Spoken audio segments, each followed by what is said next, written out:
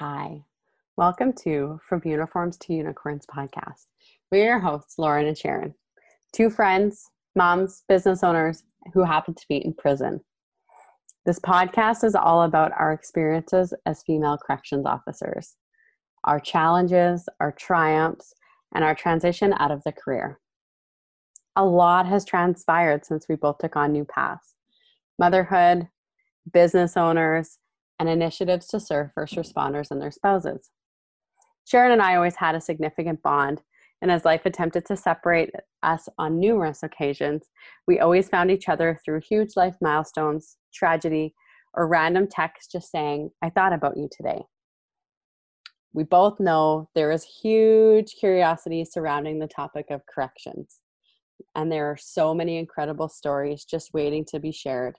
And we want this to be a safe place for you to talk about the often unspoken world of corrections. So grab a coffee, head out on your walk, or just take a break. Let me warn you, we have no idea what we're doing.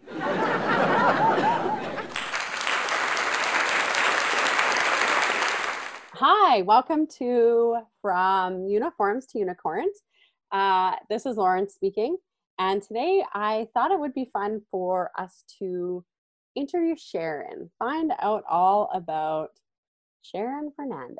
She's gonna she just informed me that she has a lot to say, so buckle up because this could be a long one.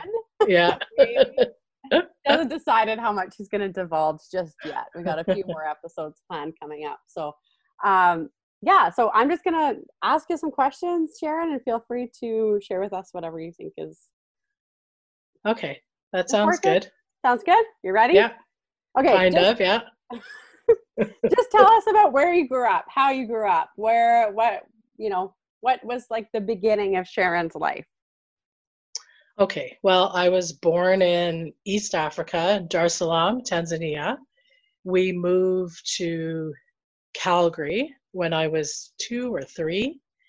We lived in the hood in Calgary until I was 15. Okay, so why did you come to Canada in the first place? Yeah, good question. I have asked my parents before because it's freezing and I don't know why, but it was like opportunity. They wanted a better life for us. So that was it. And my mom, so there was my older brother and me, and my mom was 21 or 22 at the time with 2 of us. Or 20, yeah, something like that, and another one on the way. Okay. So yeah, we settled in Calgary. And you don't know why they picked it, or they didn't? No, they know someone here? They sponsored to come over here. Okay. They had a choice between here in Canada and Australia, and they picked Canada. Which is hilarious, but that's How do you feel about that, Sharon? Well, yeah, right now I'm freezing, so I don't feel good about it, but yeah. Cool. Okay, so you came to Calgary, grew up in the hood. Where'd you go to high school? I went to high school at Father Lacombe.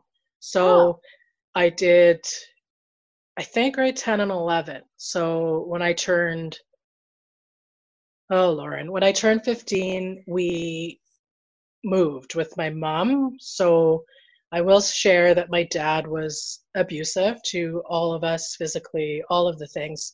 So when I was 15, I went on the run with my mom and my 2 younger brothers. So we went to Winnipeg by bus, and we left Winnipeg, I don't know after how long, and ended up in Lethbridge. So I did part of my schooling in Winnipeg and Lethbridge, and I graduated.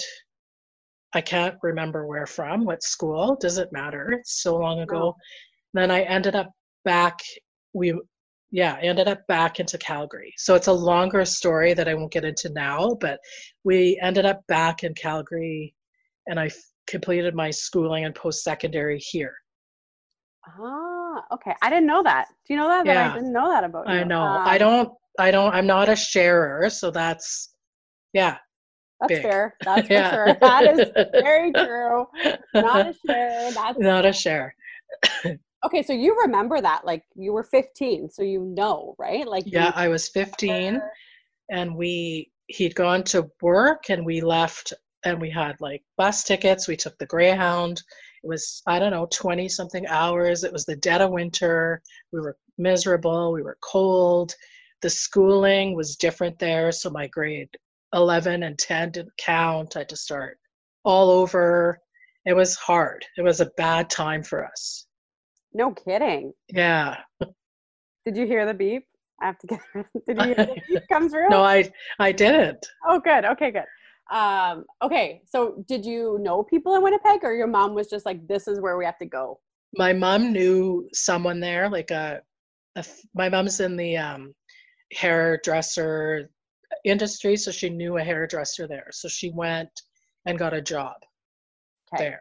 So that was the deciding factor. This is, we're Yeah, going to Winnipeg. I have a job. Let's just get out of let's here. just go. Yeah, without anyone knowing, like our family, our friends, like our staff, we had to leave it all behind. Wow. Yeah, Crazy. it was crazy. Okay, and then you end back up in Calgary, and you go Yes, to, where do you go to post-secondary? I did. I went to DeVry. Okay. So at, I think, because I'm younger, I like to say I'm gifted. So I finished high school earlier, but it's really because I'm a January baby. So I went to DeVry because smaller classes, but at the same time, I had a scholarship to go to the University of Calgary to play soccer, which I turned down at the time. I felt like I was too young to commit to something. And I did DeVry. So the smaller classes were attractive, and I did business there because I want to be a cop. So a good friend of mine, her dad was a cop. He was my mentor at the time. He was like, take management business because you can move up through the ranks Mhm. faster. Yeah. Brilliant. That's Yeah. super smart. Yeah. Yeah.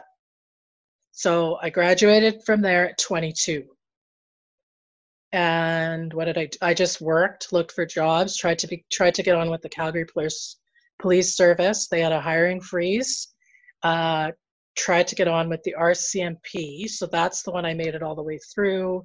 Got to the end of all their testing and their lie detectors and physicals and all that. And then they also had a hiring freeze. So all of that took me up to about age 26. So then Oh gosh. yeah, so I moved to Edmonton, and Okay. my best friend was up there doing her master's degree. So I went, and my boyfriend at the time, which is funny, was moving up there too. So I ended up in Edmonton. I sold everything. I didn't have anything. Lived with my best friend and tried to get on with the Edmonton Police Service, and I just couldn't. It just wasn't working out for me. I went to Peru at that point because I was reading at the Celestine Prophecy, and there was like a hike in there, and I wanted to do this hike on this Incan ruins. So I Yes. went. Yeah, I went for 3 weeks and I stayed for 6 months. So when I came home, I sort of ended my relationship, moved into a new place, tapped into my life savings, and started looking for work, like like a job, like a whatever job. So I was doing that for a little bit. I ended up meeting a woman, decided I wanted to try being with the woman, go on dates. Um, and I got the ad sent to me for corrections. Well, it was called a primary worker. So there was an ad. There was an ad in the paper. A friend of mine was like, "You'd be good at this." So yeah, I applied, and it was the same thing. There was like tests, written tests, interviews, physical, all of that stuff. So I passed all that stuff, and yeah, then I went to um, where did we go? Regina, Saskatoon. Saskatoon for 3 months worth of training. Okay, so here's my question. In 2001, like, is this like an ad in the paper? Because you didn't find Yeah, this on the internet, right? ad in the paper that somebody like took scissors, clipped it out, and handed me newsprint. So I read it. It was like, oh my God, that sounds cool. It sounded like community support work or like youth worker, that kind of thing to me, Right. Mm-hmm. but with women, right? I can understand that. I can Yeah. understand what you're saying right now, my friend. Okay. So this was never your like life's goal. Like when you were 7, No, you didn't write a poem about becoming a corrections officer. You got no. Who even knows what that is, right? I know. I had no idea either till I was quite a bit older. Yeah, I Um, didn't really know that was like a thing that I would end up doing for like a big chunk of my adulthood, right? right.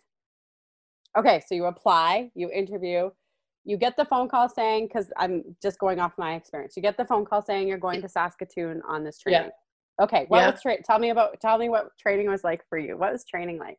So you end up in these like hotel room, and Mm-hmm. I was one of 5 or 6 women, and it was like my particular training had these like older burly men and then young like 18-year-olds. So it was like, who do you, so I felt isolated. I didn't know what the hell I was doing. And we'd attend this training every day, and they'd say, this is for everybody except you two, because there was 2 of us going to the women's prison, which I learned then what I was doing, going, huh? And we had to achieve higher marks. Yes. And Because you and were it, going into be, there's different levels, right? So you were going yes, to be, there's CX1s, which are higher one, for men's institutions right off the bat, and they have to work their way up to a 2. And basically, the difference is one does static security. So you have to be a 1 to do static security, but in order to do dynamic security, which constitutes CX2, you have to go in at that level. And because in a women's prison, you do both. You're on the floor, you're in the houses, and you're doing static control post stuff, right? So we had, as women going to women's prisons, had different criteria that we had to meet. Yeah. yes. And so we'd have to achieve the higher mark.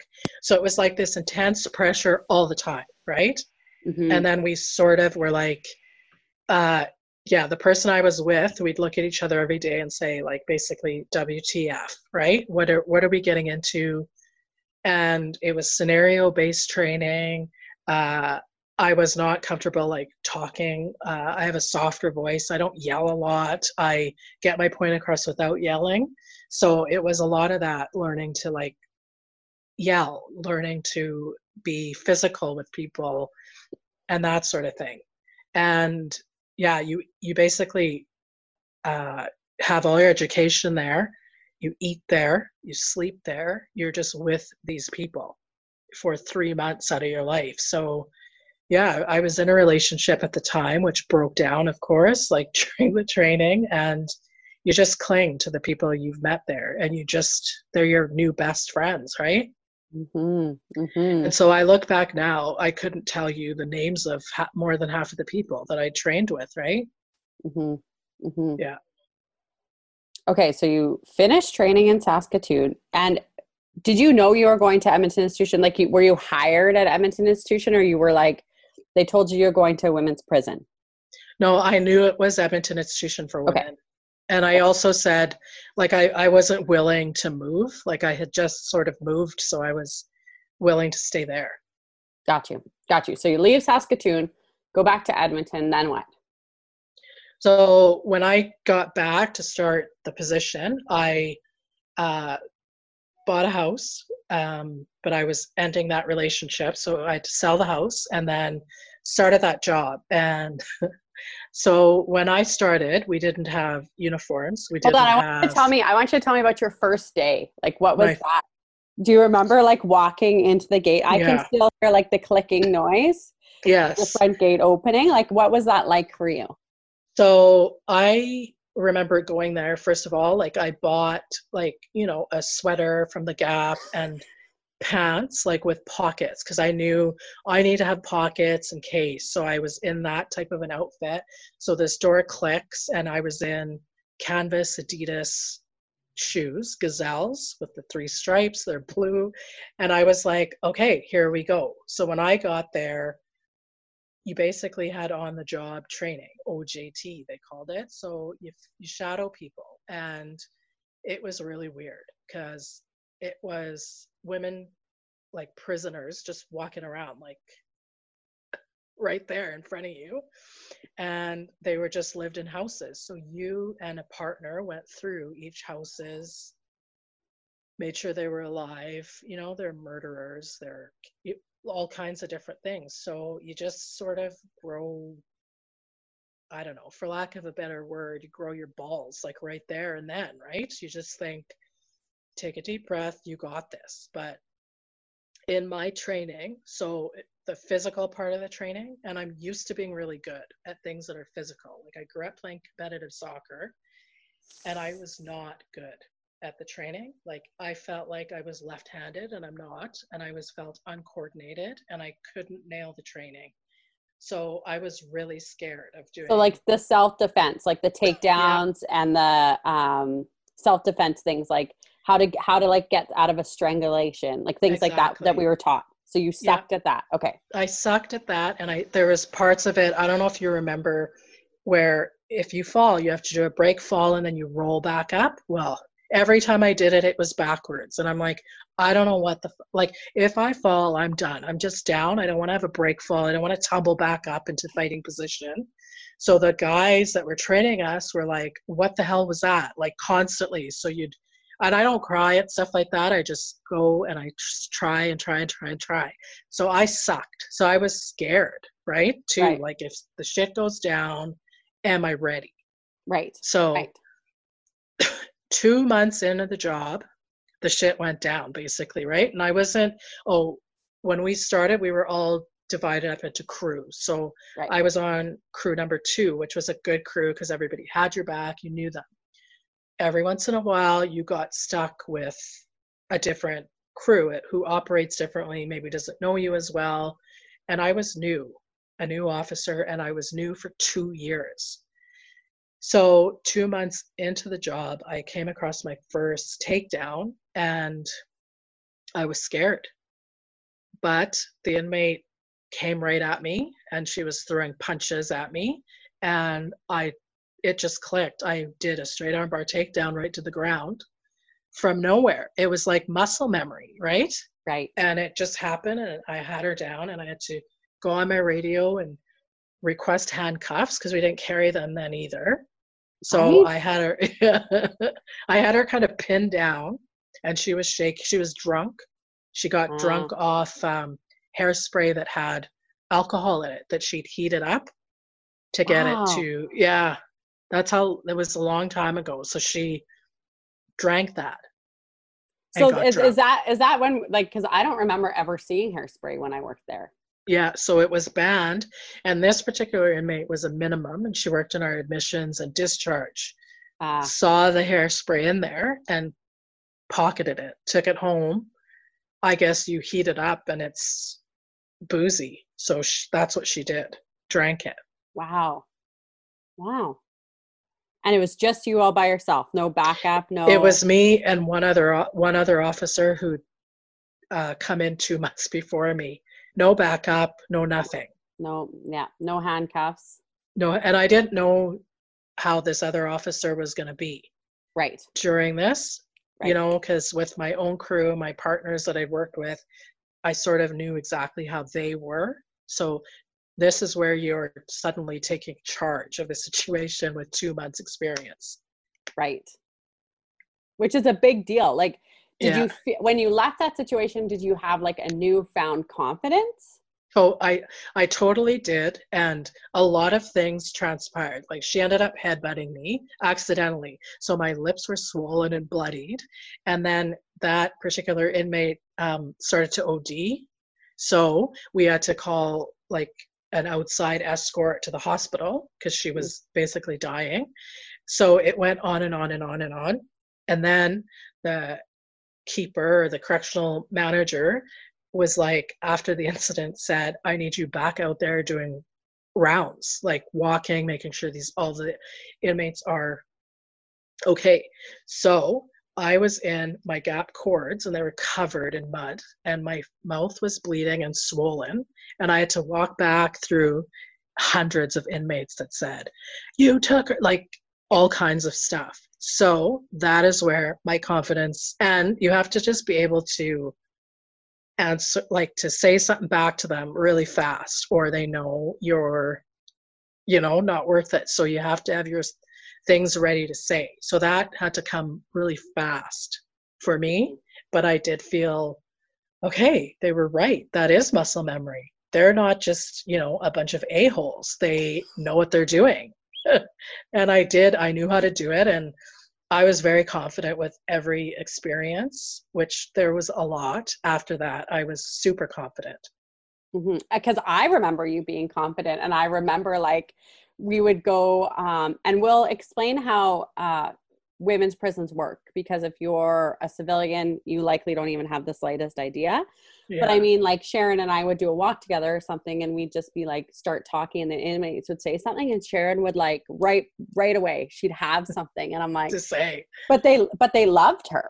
Like most of them were very much like, hey, Fernandez, and very respectful, and that yes, came with time. But they watched you basically. So it's a bunch of women in houses watching your every move, and our shifts were 7 days on with 3 off. So if you got your eyebrows done, they would say, oh, you had your eyebrows done. If you were wearing makeup on your face from the night before, did you go out last night? Like they knew. If you lost weight, if you brought something different for lunch, they knew exactly what was happening. Yeah, they totally did.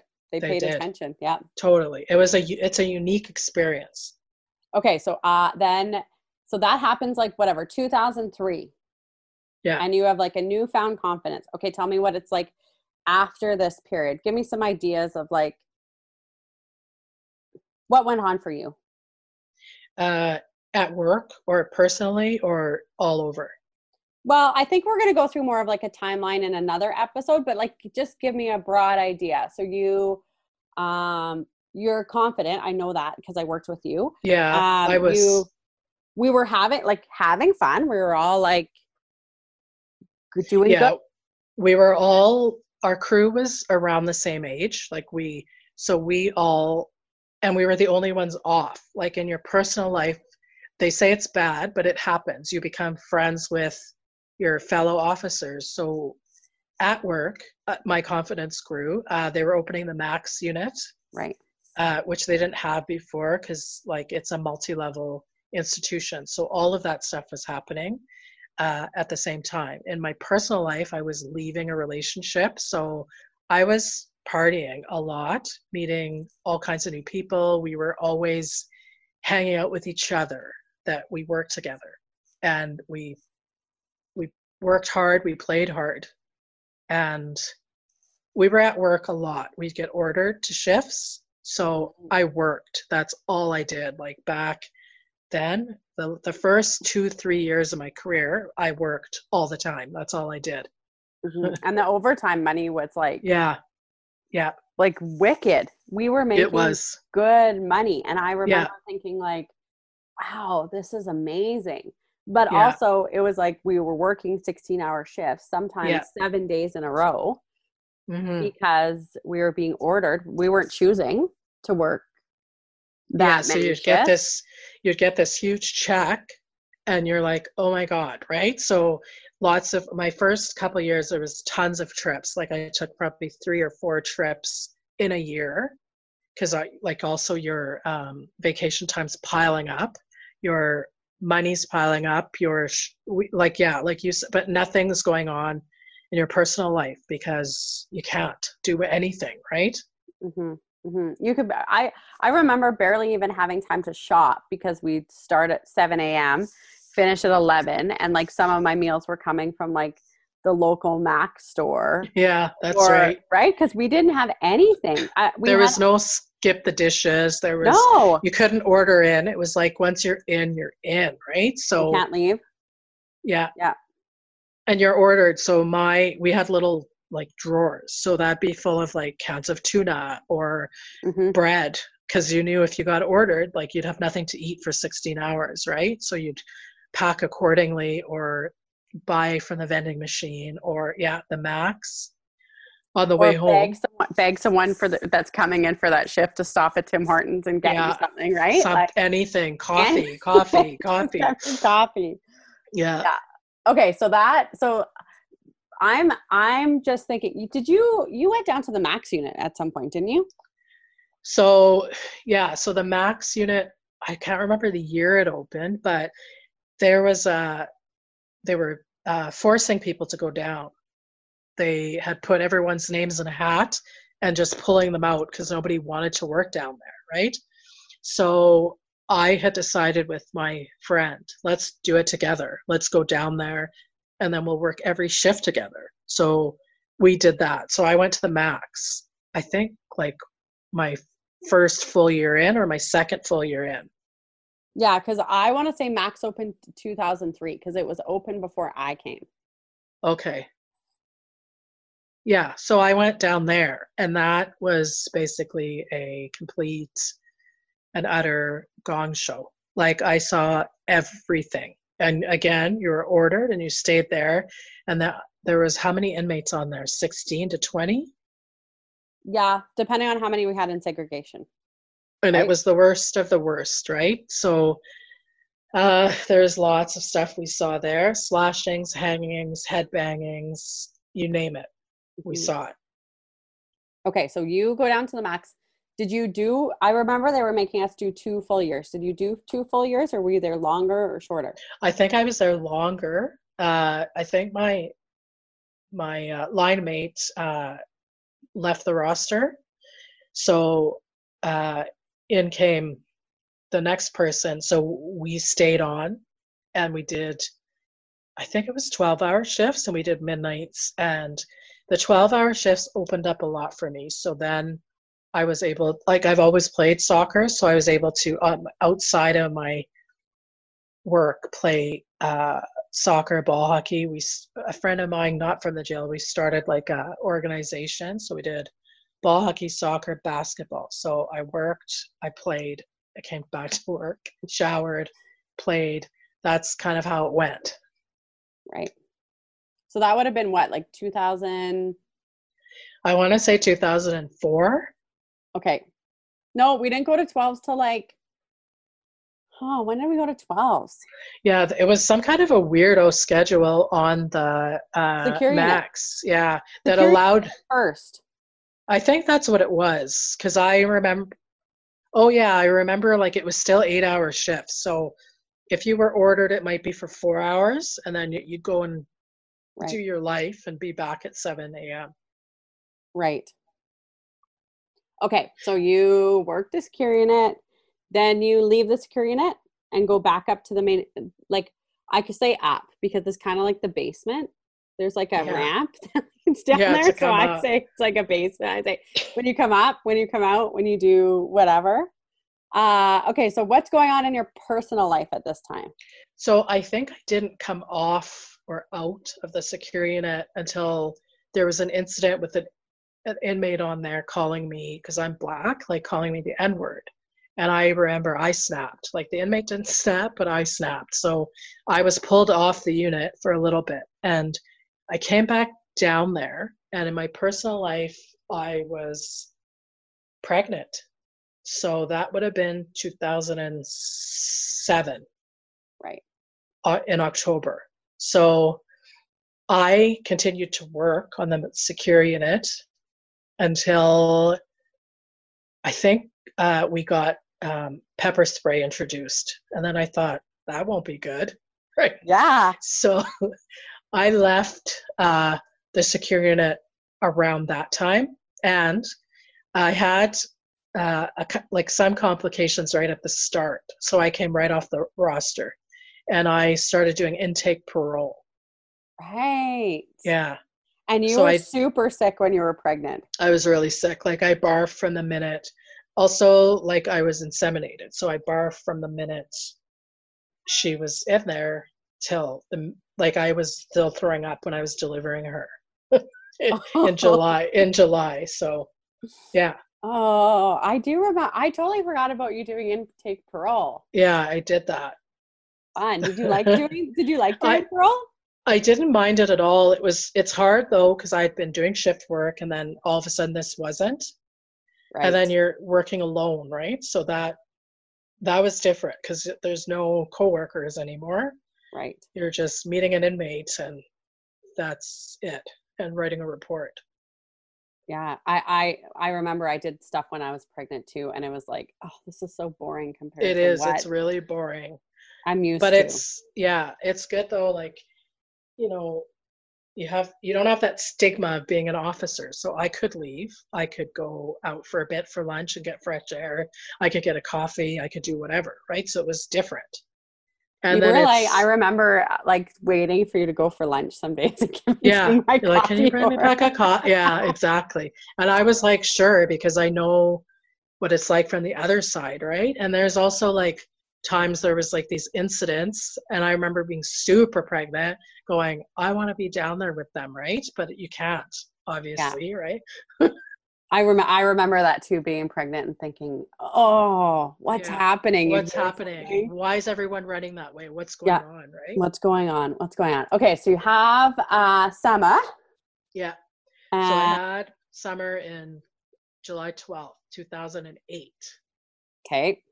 And in my personal life at that time, I was in a relationship when I first started the jail. We broke up. I was in a second relationship while I was in the jail. So when Summer was one, we split up.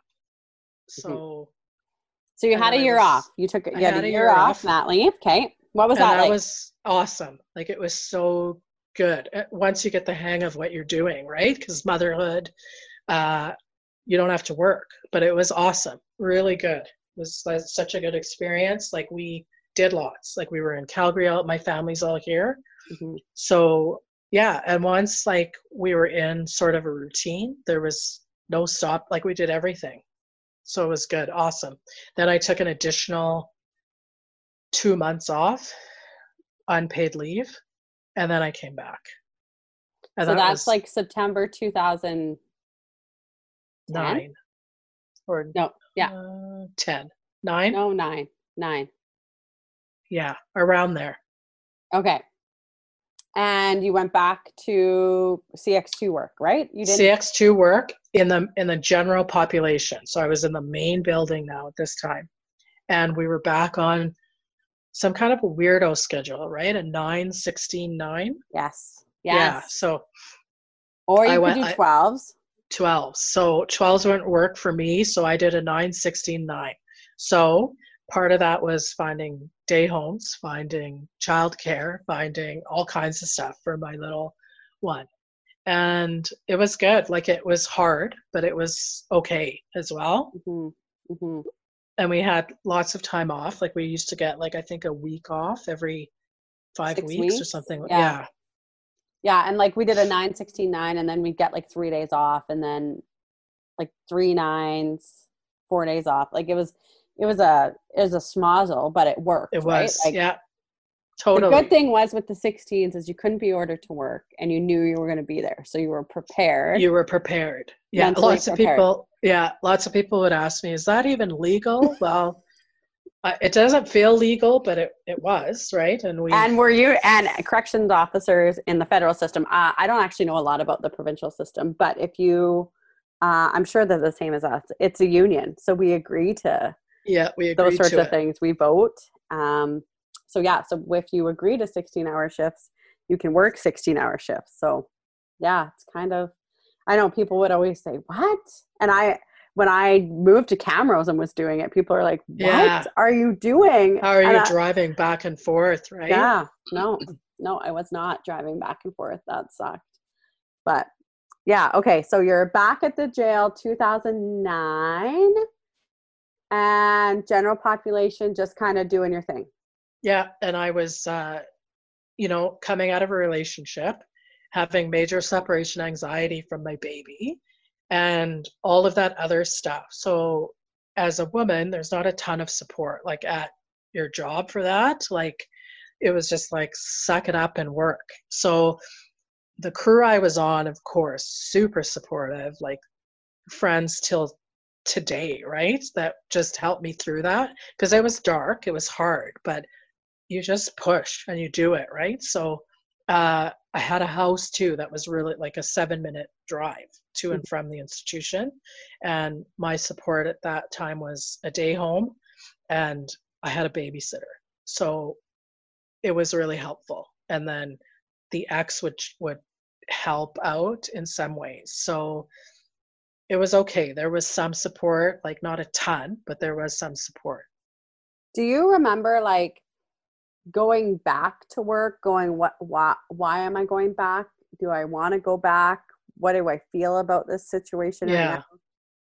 totally. But it's not, it's like it's a career that defines you as a person as well. It's not just like, this is my job doing blah, blah, blah. No, this was defining me as a person. I was a peace officer, a correctional officer. You put the uniform on, and you just feel different as soon as that thing's on. You feel different. Yeah, uniforms came in, by the way, like as time went on. So you Yeah. put that thing on, and you'd feel like you'd feel different. Mm-hmm. So were you excited to go back? And No, okay. I had major like anxiety going back. Like just thinking about my daughter, who I just spent like, over a year with and off. And and she also like was really crying when I left her at the day home and stuff. So it was hard until you both get into it, where you're like, Right. I have to go to work. I have to. Like, that's the way it is. You have to Right. work, right? You have to work in order to support the lives that you've The brought into this lives. world, right? Exactly. Yeah. So, yeah. And so it was really good for a year. And then we met uh, my daughter's best friend, but at the time, an officer came into the jail to work, and we sort of clicked, and our daughters were the same age. And she said, "Hey, I'm moving to your area. What about this day home?" So we had our girls in the same day home. I think there were 2 or 3. So that was a game changer because she couldn't wait to get there and see her buddy. It Mm-hmm. was just so, and we could rely on each other. Right. If we worked opposite shifts, like we didn't use the day home then, I would take the kid, both kids, and she would take both kids. So game changer. Right. Yeah. When you can find that sort of Yeah, support and that. I know. I still call her my co-parent to this day because, yeah, we were in it together. Mm-hmm, mm-hmm. And I like even now, I feel like when I moved to Camrose, I had my in-laws here, but I also have a brother and sister-in-law who had 4 kids, and Yeah, my father-in-law worked. So it was kind of like you have to create that village around you totally. and have Yep. those people, especially when you work shift work, or like Yes. my husband worked shift work, right? So we struggled with like, I tried to start a business, I'm running my business, my husband can't get Yes. home. It's like you have to have those people in Well, your circle of, totally. And and you that have the to kids know. yeah, we had to create that, right? Yes. Because we didn't have those 24-hour day homes. Like it was like she's at the day, and like our day home provider was awesome because she knew our work too. So Right. she had other people she could call or keep her there because you did get ordered, right? You Mm-hmm. can't you can't say I'm not working. You say Right. I have to make a phone call because my 1-year-old has to be taken care of, right? And it sounds like so insane to me that that was like just the way it was. And before I was a mother, I remember thinking like, why hasn't anyone figured this out yet? I And know. I remember moms coming to me going like, because there was a system for ordering. So you didn't get ordered every time. Sometimes you did, depending on who didn't show up to work that night or whatever. But I remember it being like, moms would come to me and be like, can you please take this Yes. order? And I was like, yeah, but I'll tell you something. When it comes to getting Christmas off, I'm not changing that. Yeah, that's Because, right. right? Like, I will take an order for a mom. Before I became a mom, I always like, Same here. Yeah, exactly. Or like sometimes if I knew, like my cousin lived in the place we did, if he had her overnight anyways, I would take that order for someone saying, "Listen, Next time you're taking it, right? Yeah. Next time we're switching. Yeah, we're switching. So it's really good in that regard. And sometimes like the correctional manager would say, like, I know that you can't, but you're up. Like you've got to figure it out. Yeah. And And they would so give you the heads up, like at the beginning of the shift, even like, hey, we've done the call out. Just so you know, someone's getting ordered. Yeah. Someone's getting ordered, or 3 people are getting ordered. And these are the top 3 people, because they knew that in advance. There was a system. Totally. And also like our jobs, it's not like a normal job where you have your cell phone on you and you're just like can text out stuff. You have to sometimes get relieved to go to your cell phone to make the calls that you need to make, right? Yeah. So I remember it's our so cell different. phone locker. We had a locker. Yeah, you'd have to lock it in there. You couldn't bring it in. So then you'd be on some post and have to get relieved to get off that post, to go to your locker, to look at it, to say, okay, I know my kid's okay because there's no emergency call came through. Right. Or I have to figure out who's going to take care of her at night, right? They'd never order you and leave you stranded without childcare. They'd allow you the time to figure that out. Yeah. I didn't have to do that very long, thank God, because that was a big stressor for, I know a lot, because we were primarily female run. Right? It was all females until I came. I think, yeah, 2004? Is that when you came? We had one, I think maybe 2 officers come from Edmonton, because we had that CEM that came from EI. Okay, and then we had B. Yeah, we had B. B came from the Healing Lodge.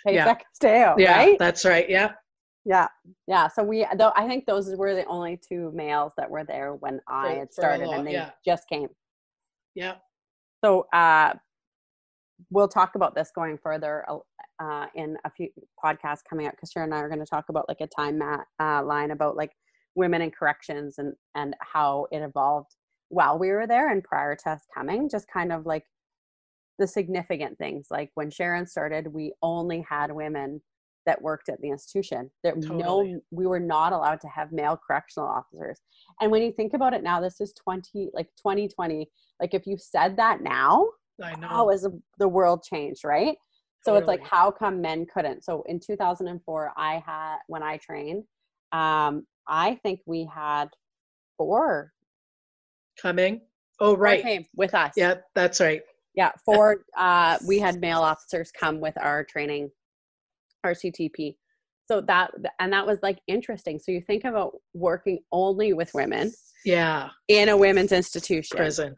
Right. And I remember I'm going to tell the story real quick because I think it's super funny. We had a gentleman who worked at Edmonton Institution like most of his life. I want to say, and he had like a few months left and thought, I'm going to go ride this out at the women's prison and just like hang out with the chicks. Yeah. And like I want to say it was like his 2nd day, and his words to me were, this place is fucking crazy. Yeah. And you know what's funny? So eventually I left women's corrections and I went to men's corrections. So let's go through that. So you go. Okay. You go. So you come back in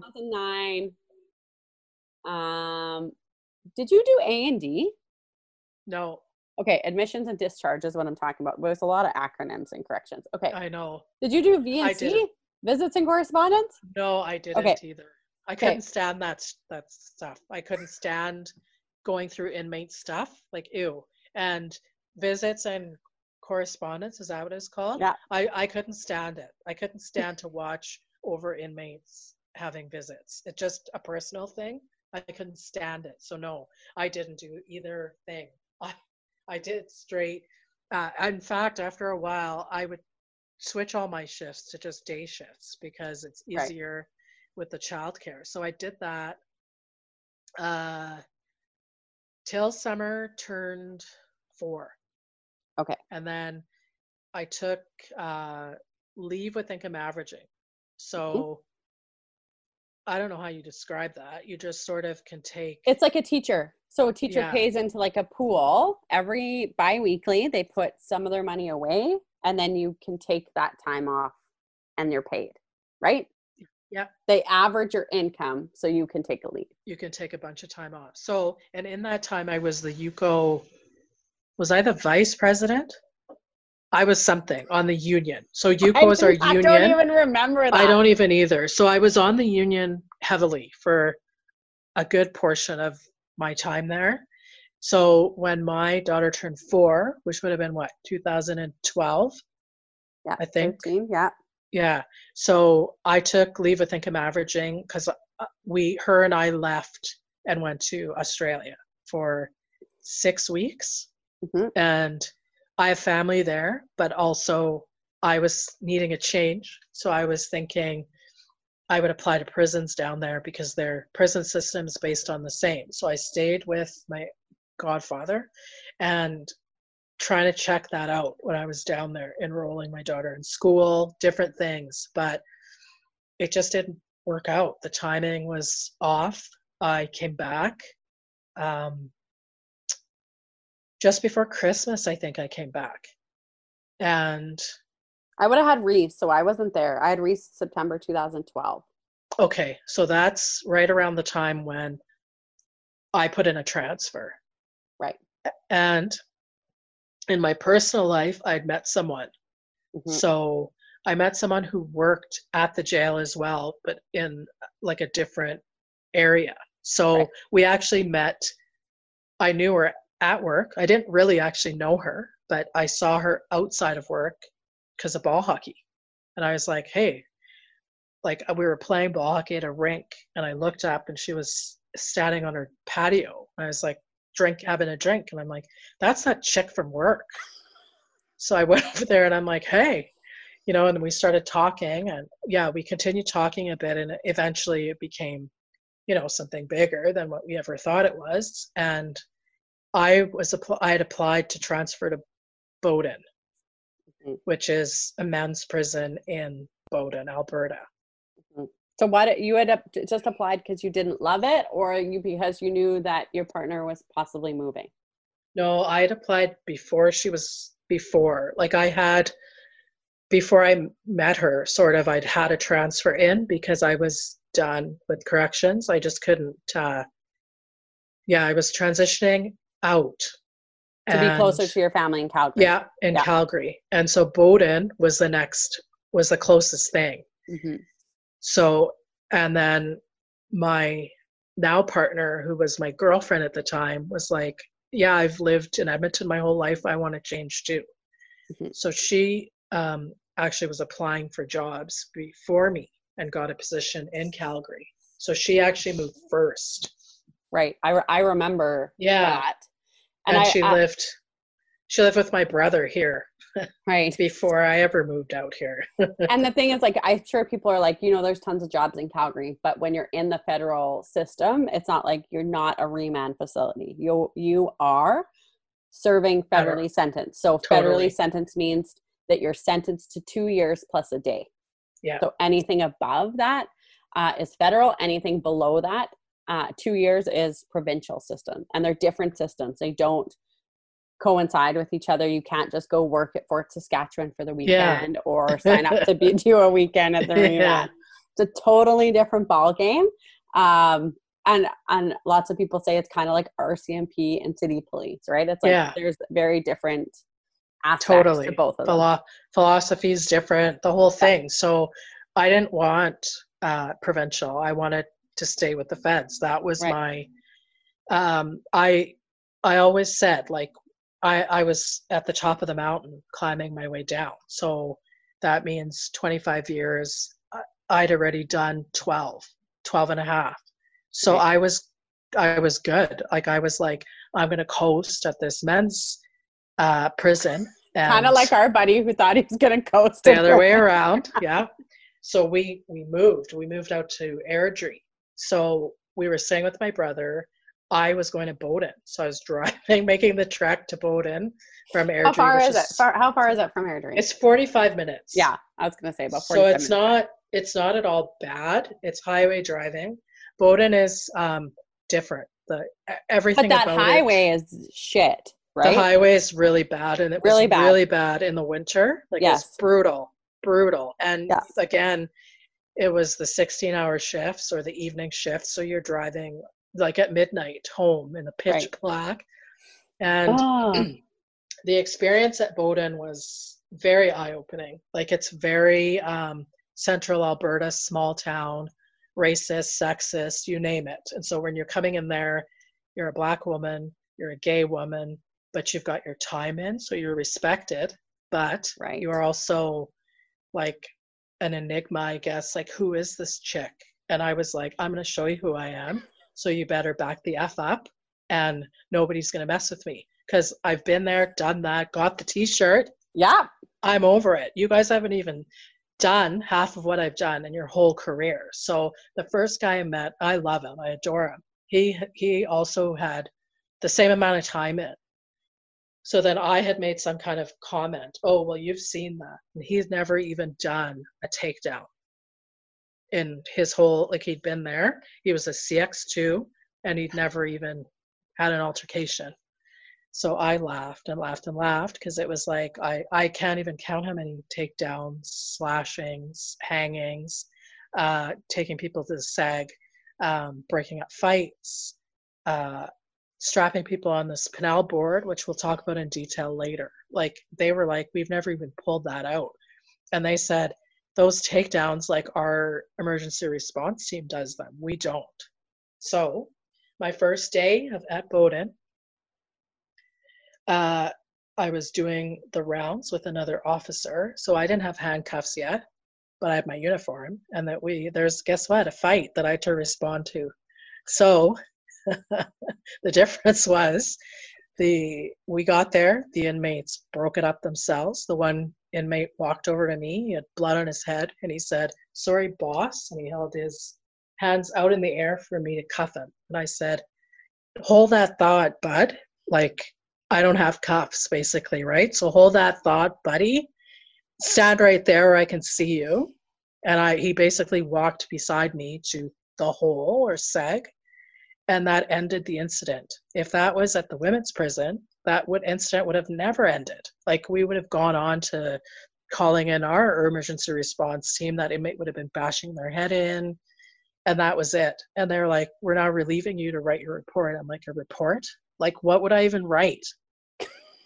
2 sentences of how he complied, inmate complied, and walked himself to the hole? Like, what does that even mean?" Oh, Sharon, I'm dying right now. It was so funny, because I was like a crowd favorite, because I had so many stories, and Right. these guys had nothing. They had no stories to tell me. They had nothing. Once, like, there was tension in the gym, right? Kind of thing. And I'm not saying, like, at the time that I was there, that was the climate. It's probably different now. Right. And I'm not saying there was no incidents. There definitely 100% was. They had an emergency response team. All of those guys on there, I love them. They were so awesome, fun to work with. And a lot of the guys, though, they've got their racist things to say, their sexist things to say, stuff like that. What was that like? I mean, even as being a woman, so I'm a white privileged woman, obviously. We have different backgrounds, right? Yeah. I whatever. But I mean, there was sexual harassment from officers and whatever. Like, I'm going to say in 2004, it was a different way of being. And I was like, I'm a female in a male predominant career, and I'm going to either suck this up, or I'm going to cause a lot of heartache for myself. And I mean, some of the comments were like, "Oh, I'm sorry, your Barbie uniform didn't come in yet," because I was little, right? Like, I was tiny in the uniform they had to order me. It didn't really exist, right? Like, because women didn't have uniforms, so they had to come out with these uniforms. Do you remember the first ones? It was like tapered waist. So like my waist was so tight and my hips were so bulgy. Totally. I cut them for a Barbie doll, because I'm like, no, I'm built like a 10-year-old boy. I don't. Can you order men's pants? Yeah, and that's what we did. That's what I was just going to say. I ordered all men's pants because of that. Yes. tapered fit they had on the women's pants. And you're The like, crotch no, was like 16 inches totally. long. It was like this high-rise Remember?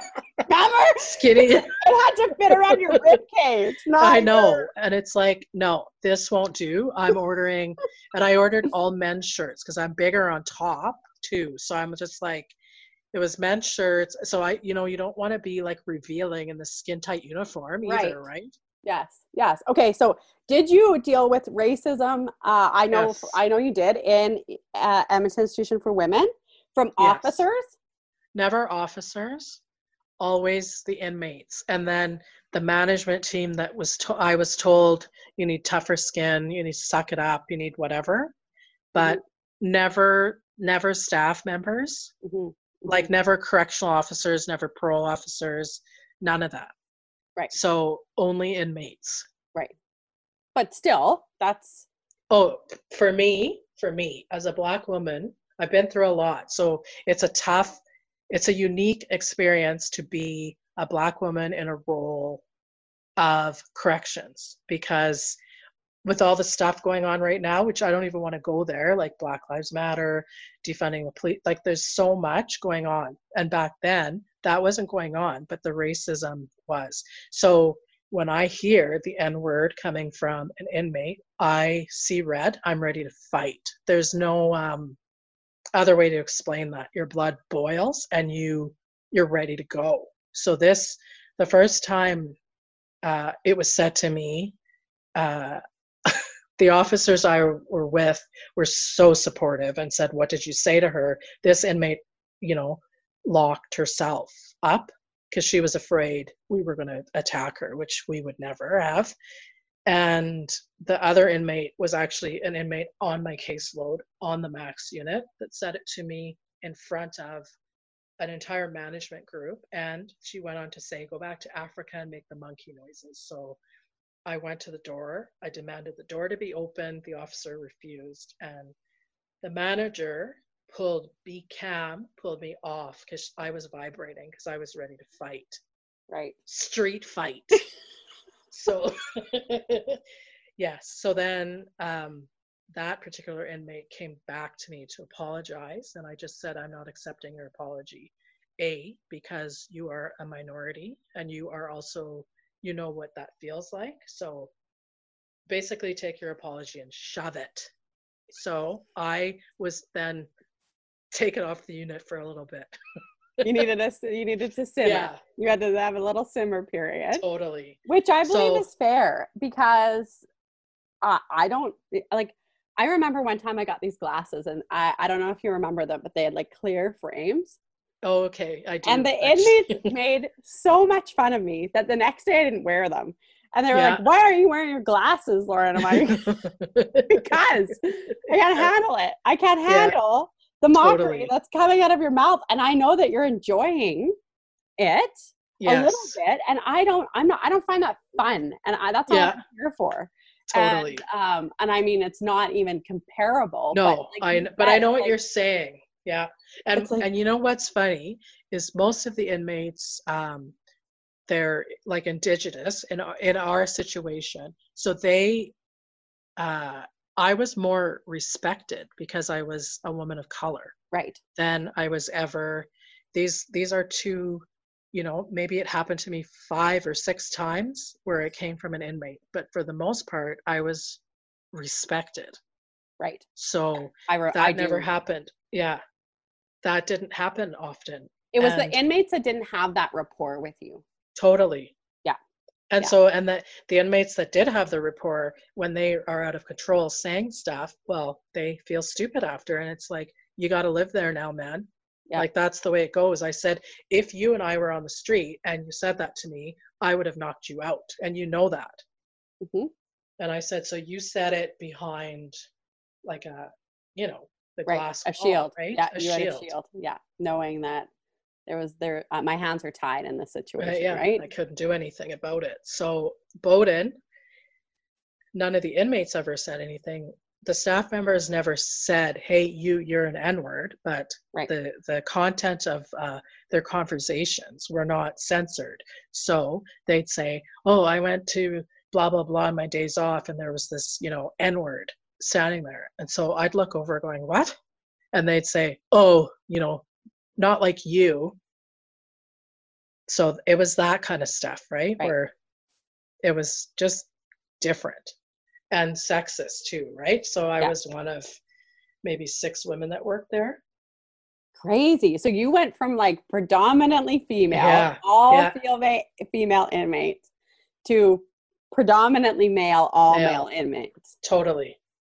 So it was good. And then I even remember like one incident where this guy said the incident was happening and he was drinking a Red Bull and he handed me his can because he needed to. He turned to me and said, basically, can you hold this? And it was his can of whatever he was drinking during an incident. So my hand just went out instinctively and I took the can and threw it to the ground thinking, I'm not here to hold your shit, man. Like, I'm in this fight too. Like, if we're fighting, we're fighting. I'm not here to hold your stuff, right? So then he comes up to me after and he's like, I am so sorry. I don't know why I did that. Yeah, and I mean, in incidents like that, you don't know what you're doing, right? You're in a different headspace. And you don't know why you're reacting like that, right? Too. Yeah, and just saying like, here, hold this. I think I'm gonna take it on, or I'm gonna hero here. Crazy. Okay, so then, how long did you work at Bowdoin for? I lasted at Bowdoin for just under a year. Okay. Why? What do you mean lasted? What do you mean lasted? Well, I didn't like it. I didn't like the shift work. I didn't like being away. Right. And at the time, so my daughter would have been 5.5. So she had started dance and soccer and lots of stuff. And she's very communicative, my daughter. So she didn't like it when I was missing stuff. And I didn't like it either. Like, I wanted to be there. I wanted to do it all, right? And when you're missing things, like, it sucks the life out of you. It sucks your soul. And what am I doing it for? Like a bunch of like Skinners at Bowdoin, right? So you sort of like, I was at the point of reevaluating, probably at around the 6-month mark, and thinking, what else can I do? In corrections, maybe parole. So I was looking into doing some of that stuff, and I'd applied anyways for leave with income averaging so I could kind of make decisions. And yeah, so my daughter turned 6 in July. So in October, she had a seizure at school. She was grade 1. So they couldn't reach me at work. And so Summer had a focal seizure. So the whole left side of her body went numb. They couldn't reach me at Bowdoin. They tried my sister-in-law and then my partner. So they phoned into work at Bowdoin in the admin area, who paged me and said, to Officer Sharon Fernandez, you have an emergency. So Bowdoin is like the length of 4 football fields. I was at the back and I went to the phone going, what? So they said, you have an emergency. Your daughter was taken to the Alberta Children's Hospital by ambulance. So I hung up and I ran to the front. I ran from the back of Bowdoin to the very front office. I went in there and I actually knew the officer in there from before. And I just said, I've got an emergency, I'm leaving. So dropped my pepper spray and grabbed my cell phone and got a hold of someone and said, what is going on? She's on the way to the Alberta Children's Hospital. So 45 minutes from Bowdoin to Airdrie. So I flew and I got to the Alberta Children's Hospital in under an hour. And when I got there into the room, my mom, actually my entire so my mom and my 2 younger brothers were there, my sister-in-law and my partner. So I felt supported, and she was moaning. She was unconscious and just kind of going, So I didn't know what happened, what led to this. Did she fall? They couldn't give me any answers. So I was in like a stab that, the vest. Yeah. So I was taking off all my stuff while I got there, and I was talking to her. And the nurse came in and said, "You keep talking to her," because she was responding to my voice, Summer. So I talked to her, I rubbed her, I held her. I was, you know, I wasn't crying. I always do the calm. I always respond from calm. So the doctor came in and said, "This is what happened at school." And she was throwing, it started with her throwing up, and then she sort of like fainted. And then this whole like side of her body went numb. So when I got there, I could see her leg was okay and her was coming back. Yeah. And they said, "We need to do an MRI, all this testing." And I was just like, what happened? What happened? Like, that was my head. Yeah. I was with my brothers, my mom. My mom's a panicker. She has four of us and 6 grandchildren, and she is a panicker. So it was just like calm, calm, calm, right? And I don't know how long into it, Summer just woke up and said, "Hi, Mom." And I said, "You're in the hospital?" Like, she said, "Can I have a hot chocolate?" I was like, "You can have anything you want." So yeah, they came in and we had her like, she had some tests, and they just said like she's had something with her brain, and MRI and a bunch of other tests. And yeah, we stayed there. She slept, and then she literally woke up and was like nothing ever happened. No residual effects. And No, she hasn't nothing. had one since? She's not had one since. We returned the next day. They did like the EEG, which is brain waves to the head when they're sleep deprived, and they saw abnormal brain waves. So they diagnosed her with epilepsy at that time, and they put her on medication. So she's never had another one. She's still on the medication now.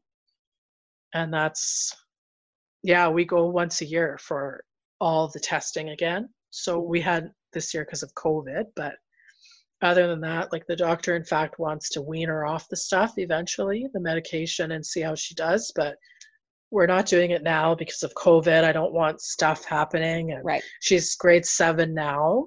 And, you know, the hormones, the periods, like, it's like, just leave the kid alone, right? Yeah. Fair. Yeah. Fair. Okay. So you get the call at Bowdoin and are you just able to leave? Cause I'm thinking about like my experience, like you can't just leave your post. Someone has to relieve you.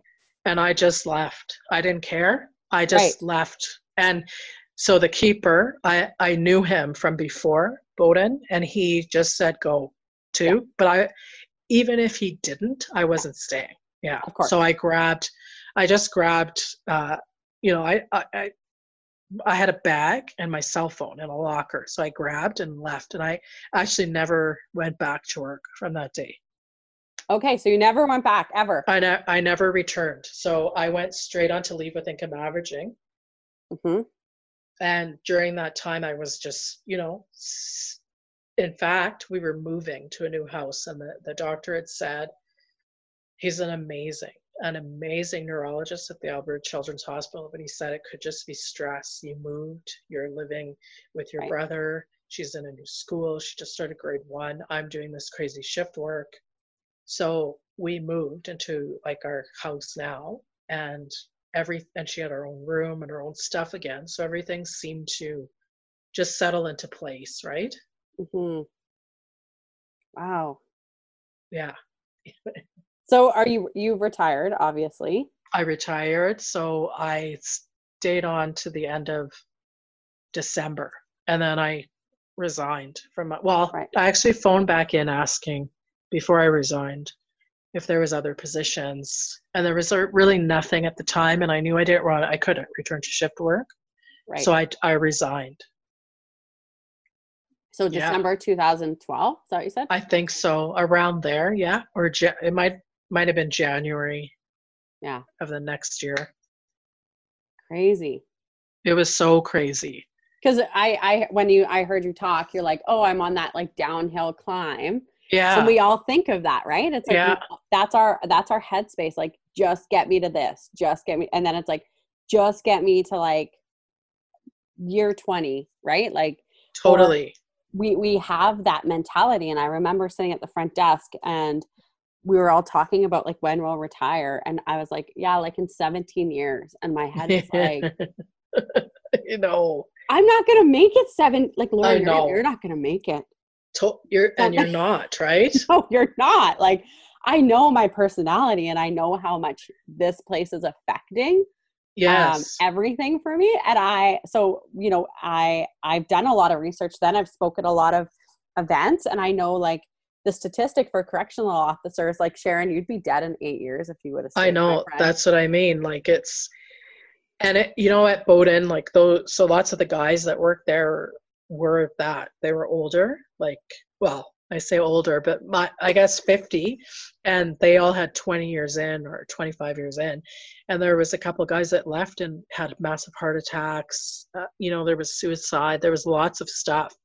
Yeah. So the guy I met, we really connected. He was from Drumheller, and he was like, he had less time in, but he was disgruntled and lots of PTSD, lots of stuff went down there. Mm-hmm.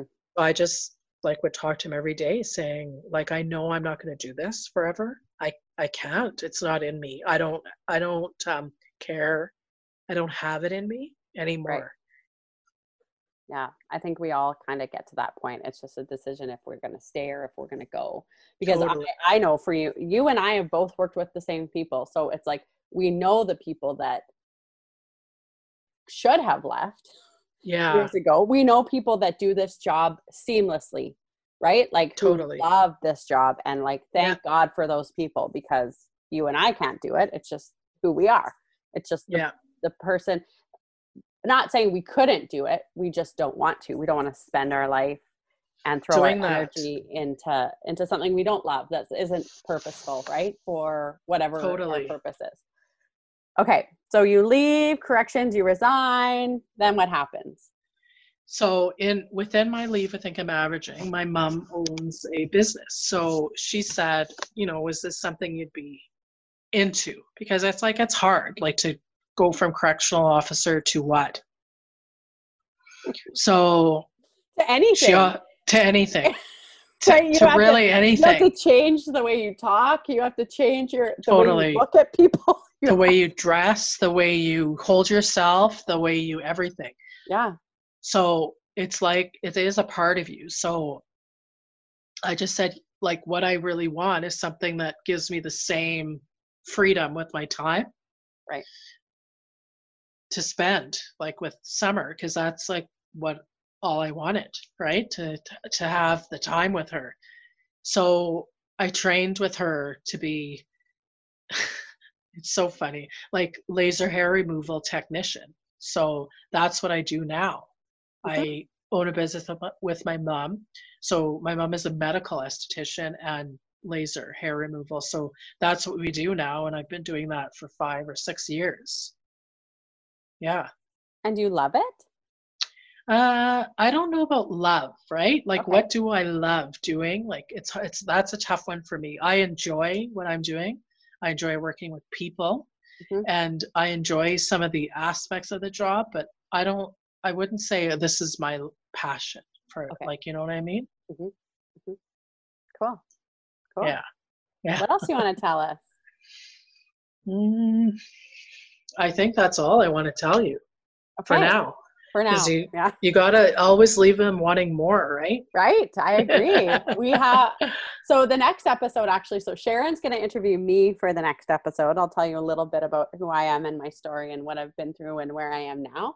And then Sharon and I have a really cool thing planned for about 3 episodes where we're going to kind of take you through. We know you're all interested, and if you're listening to this, you've likely watched Orange is the New Black and Wentworth and all of those things. But we have some really cool things coming forward, so we've decided to do a little bit of a timeline of what women's prisons look like.